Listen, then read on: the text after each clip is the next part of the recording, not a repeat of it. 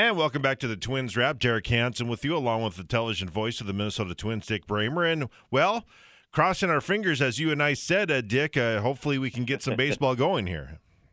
Yeah, it's going to be an interesting week, I think, in terms of the public negotiations between the owners and the players. And the hope is that common sense, decency, and a sense of responsibility will win out here, and we'll have some news, good news about the start of a baseball season here in the next couple of weeks. Yeah, it's interesting you say that because I thought with the Players Association right away and the union rep, is it Tony Clark, I do believe? Yes. I thought his statement was a little bit alarming, the fact I thought, man, you don't want to be Donald Fear of 1994, right? I mean, I think he should have tempered his statement a little bit on it as far as bringing up salary caps and potential, because I don't think that the owners are trying to use this as any type of leverage for a future CBA, or am I wrong? No, I don't think you're wrong at all. I think it's a one-year deal. I think it's a creative attempt to try to get the season started. But what's disturbing for me, and I think maybe a lot of baseball fans too, is right from the get-go, it was about money, revenue.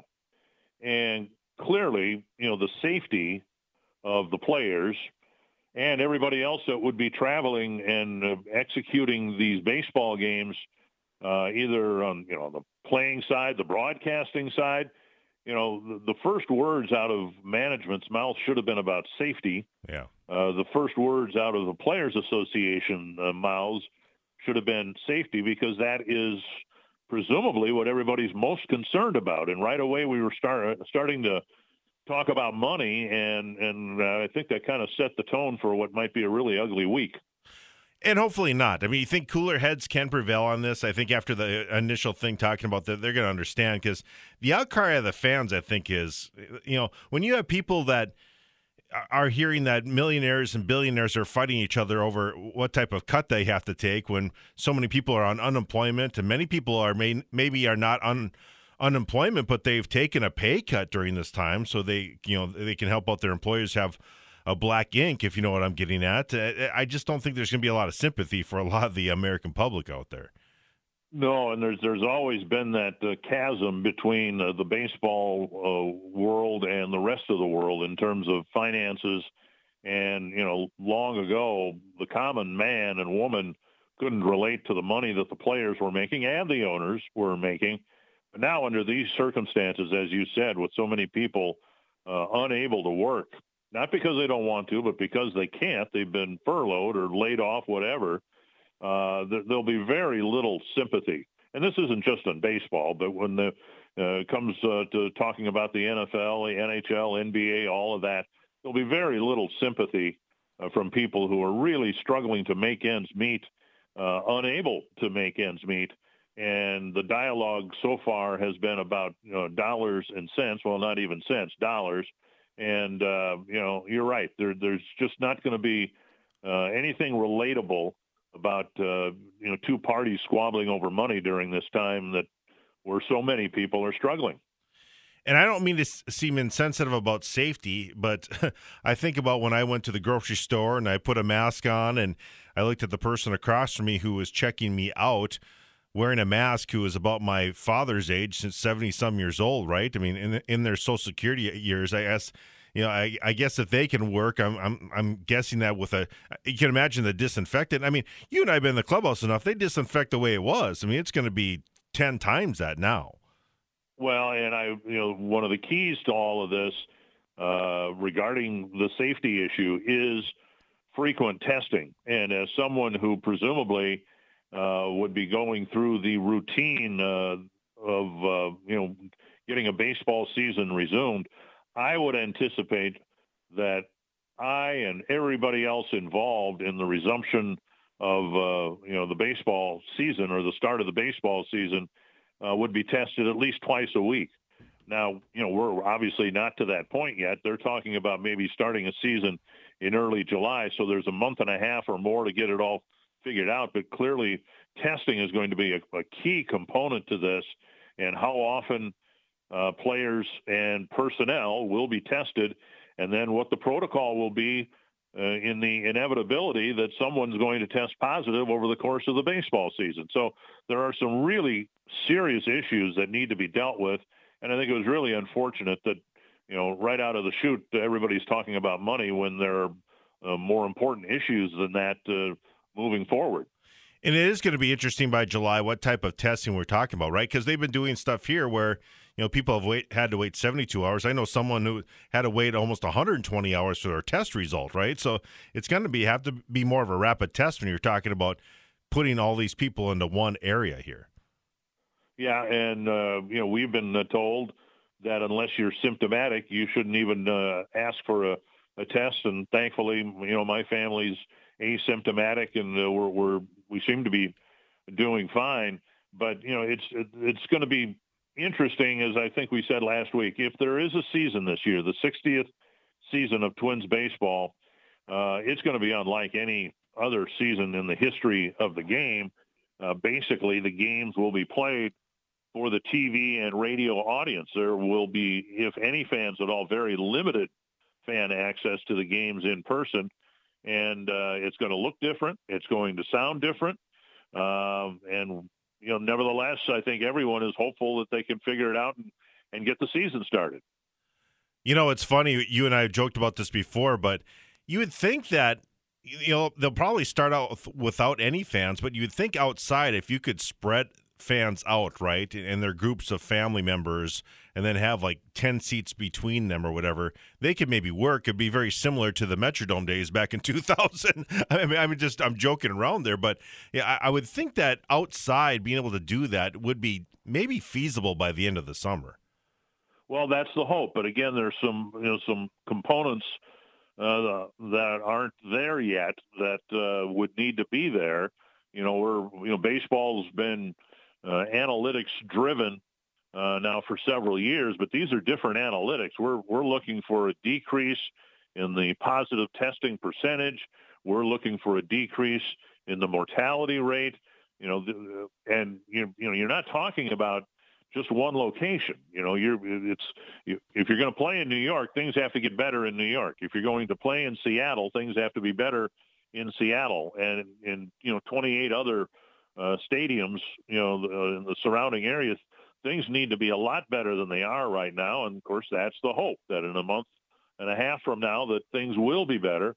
But we need to start seeing, some signs pointing in that direction. Yeah, for sure. Are you a little surprised that it really came down to wanting to play in the home stadiums, considering it doesn't really matter what stadium you're playing if there's no fans? So are you surprised that the things in Florida and Arizona got shelved as quickly as they did? Well, I think that one of the reasons, you have to have the Players Association ratify whatever proposal you put forth. And there was a lot of resistance from the players, and understandably so, of being, quarantined away from their families for 4.5 months or whatever. Practically, it would have been really difficult to play, 2-3 games a day at a ballpark in Arizona or, whatever, or in Florida. Texas was included in a plan as well. This makes more sense. I think, just to have the familiar surroundings. If what you're providing is a television product, it's going to look a whole lot better, albeit in an empty Target field, than it would be in Fort Myers or Arizona or whatever. It's going to make for better television. Selfishly, I'm grateful that this is the plan that's been put forth now, because I got a lot of friends who are in the TV business who aren't getting paid right now, and it would seem like another cold slap in the face if the Twins played baseball in Florida and our crew that we work with at Target Field wasn't able to get any work. So at least, when the season starts, under the current proposal, a lot of people would get back to work, including some TV people that I've come to know over the decades that really, frankly, need the work. Yeah, of course, we know Marnie pretty well, Marnie Gellner, with her brother working hand in hand with us and a lot of stuff up here. And she's been pretty open about she's never been on unemployment before, so this is a little different time for her and a lot of people in your industry. Yeah, and in almost every case, whatever the industry is, people want to work. People want to, make a living, and they want to get back to just the basic human conditions that we've, grown accustomed to for centuries. And unfortunately, that's not the case right now. We've just got to follow the leadership that we've been given from the authorities and hope that they've got the best plan moving forward so that if we do take a step forward, we don't take two steps backward just a few weeks later. Dick Bramer with us, the television voice of the Minnesota Twins here for the Twins Wrap, brought to you by Jefferson Lines. Switching gears a little bit, it was fun to we've been playing a lot of these Twins Classic games. We played one last night where Johan Santana struck out 17, I think it was, against the Texas Rangers. And it was also a game where Gary Gaetti was recognized and put in the Twins Hall of Fame. And he was up in the booth with Dan Gladden and John Gordon. And people may not realize this, but I think that's also where Dan Gladden's daughter met Gary Gaetti's son, right? Talk about that family of 87 twins, and they eventually got married. I mean, what a story there. Yeah, and I'm not sure exactly where they first met, but teammates from the 1987 World Championship team, and now they're even more closely connected with the children getting married to one another. I mean, that's amazing, isn't it? Just how these things can play out. I always found that story. That and you are not one of the members of the birthday club for Twins broadcast announcers, right? And how weird is that, where you have Corey and Dan Gladden and John Gordon before them all having the same birthday? Yeah, that was odd when we discovered all that, and my birthday is in early March, so I don't celebrate it during the regular baseball season at all, but every once in a while we've had a spring training telecast on my birthday, and we've managed to get through the telecast without mentioning it every year. So doesn't it seem weird that, I mean, we talk about, because my birthday's in March too, but that seems like ages ago. It seems like it was forever ago when you're talking about spring training. Yeah, and it was a week or so after my birthday. We were in the Dominican Republic for the, spring training game there with the Tigers. And honestly, Derek, it seems like, at least 6 months ago that we were there, because even though we had heard of COVID-19 and we knew it was a threat to change some things at that point, no one could have imagined that we'd be sitting here, April, May, 2 months later. We still haven't started the baseball season yet because everything was full steam ahead when we were in the Dominican Republic. But, we are where we are now. Yeah, no question.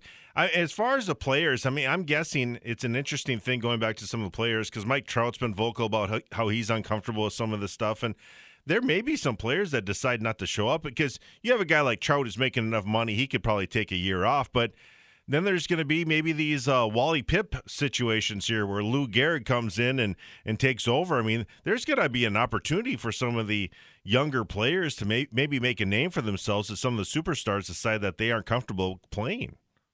Well, I don't think that the superstars will balk at the conditions. I'm sure there have been a lot of discussions between the Mike Trouts of the world and the Tyler Duffys of the world within the Players Association, and I'm sure their leadership is well aware of what would be palatable and what wouldn't. But to your point, there is going to be opportunity out there for players. Let's just keep this in house, like a Trevor Larnach. Someone like that who maybe wasn't going to have space on a 26-man roster for his, career to get started at the big league level this year. But almost certainly the rosters will be expanded beyond 26. And there may be one idea is that there would be a 30-man roster and then a taxi squad, if you will, of 20 more players that could be used. And I think that makes a lot of sense on a lot of levels, because the last thing the Twins organization would want to do would be to have a full year go by without Trevor Larnach and, Royce Lewis and some of the other top prospects not playing any competitive baseball. So part of this proposal might include expanded rosters, and some of the bright stars of the Twins' future might get a chance to make their debuts in 2020. Yeah, no question, because the practice squad was talked about. Ironically, you and I were talking about that a couple of weeks ago, is that the practice squad is going to be needed, right? Because if you got a guy who's just laboring in the bullpen, can't get anyone out, I mean, what are you going to do with him, right? I mean, they just have to have that type of option since they can't send him down to AAA. Yeah, and if you've got the expanded rosters, maybe the new rule that was going to be implemented this year, where a pitcher, under most circumstances, unless he ended the inning, had to face at least 3 batters. Well, that might get waived this year as well. True. Because you'll have more bodies out there, and who knows? We all hope it happens, right? But the games might be 3.5 hours long with the expanded rosters. The art, if you will, of pinch hitting might come back. That's kind of a lost art. It's almost like bunting now, because rosters at 25 included most of the time 13 pitchers, and the idea of having a Chip Hale, a Midre Cummings, a Randy Bush type of guy on the bench to get a hit for you in the late innings. Well, that job didn't exist anymore in baseball, and it might now moving forward, at least in 2020. Well, you bring up, pinch hitting for the pitcher all the time is always a big deal in the National League, and it sounds like there will be a universal DH too. And that's something I think we talked about a couple of weeks ago too, that as baseball tries to be creative to have a season in 2020, some of the components of that creativity can be carried forward. And, I think a lot of baseball fans are aware the collective bargaining agreement with the players is up after the 2020 season. So the universal DH might be something that would be carried forward to 2021 and beyond.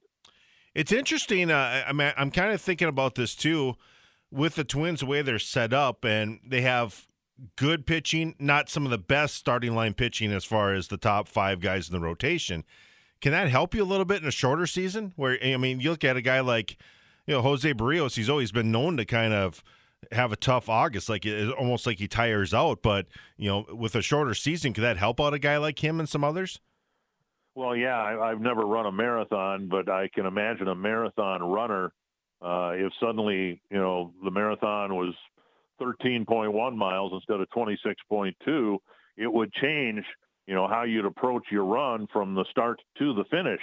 And I think we'll see that in baseball. I think particularly with the pitchers, certainly at the start of the year, they'll be very, very cautious with them so they don't ramp up too quickly. But, the finish line, even though there would be expanded playoffs, the finish lines will start a lot closer than it used to start. And it'll be interesting to see how that all plays out.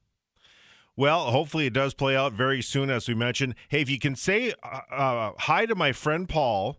He's a little bummed. He works at Culver's, and right now the dining room's closed, so he's not able to do his cleaning up the tables and stuff. He's a big Twins fan. He just wanted to tell me to tell you that he really misses you on the broadcast. So, Paul, certainly if you can say hi to him, because he would really appreciate that. Well, Paul, I can tell you that I miss Twins baseball too, but I miss Butterburgers too. So let's hope that baseball's back and Butterburgers are back and we can get back to normal here. Yeah, he does a great job helping out people when the dining room is open. A lot of drive-through service right now. So thank you so much, Dick. We'll talk to you again soon. You got it, Derek. The Twins wrap with Dick Bramer here on the Mighty 790 KFGO, wrapping up Couch Potato Radio. We got Twins Classic Radio on the way. A game where Byron Buxton was huge, and hopefully it'll be huge when we get the 2020 season underway very soon. Derek Hansen with you here on the Mighty 790 KFGO.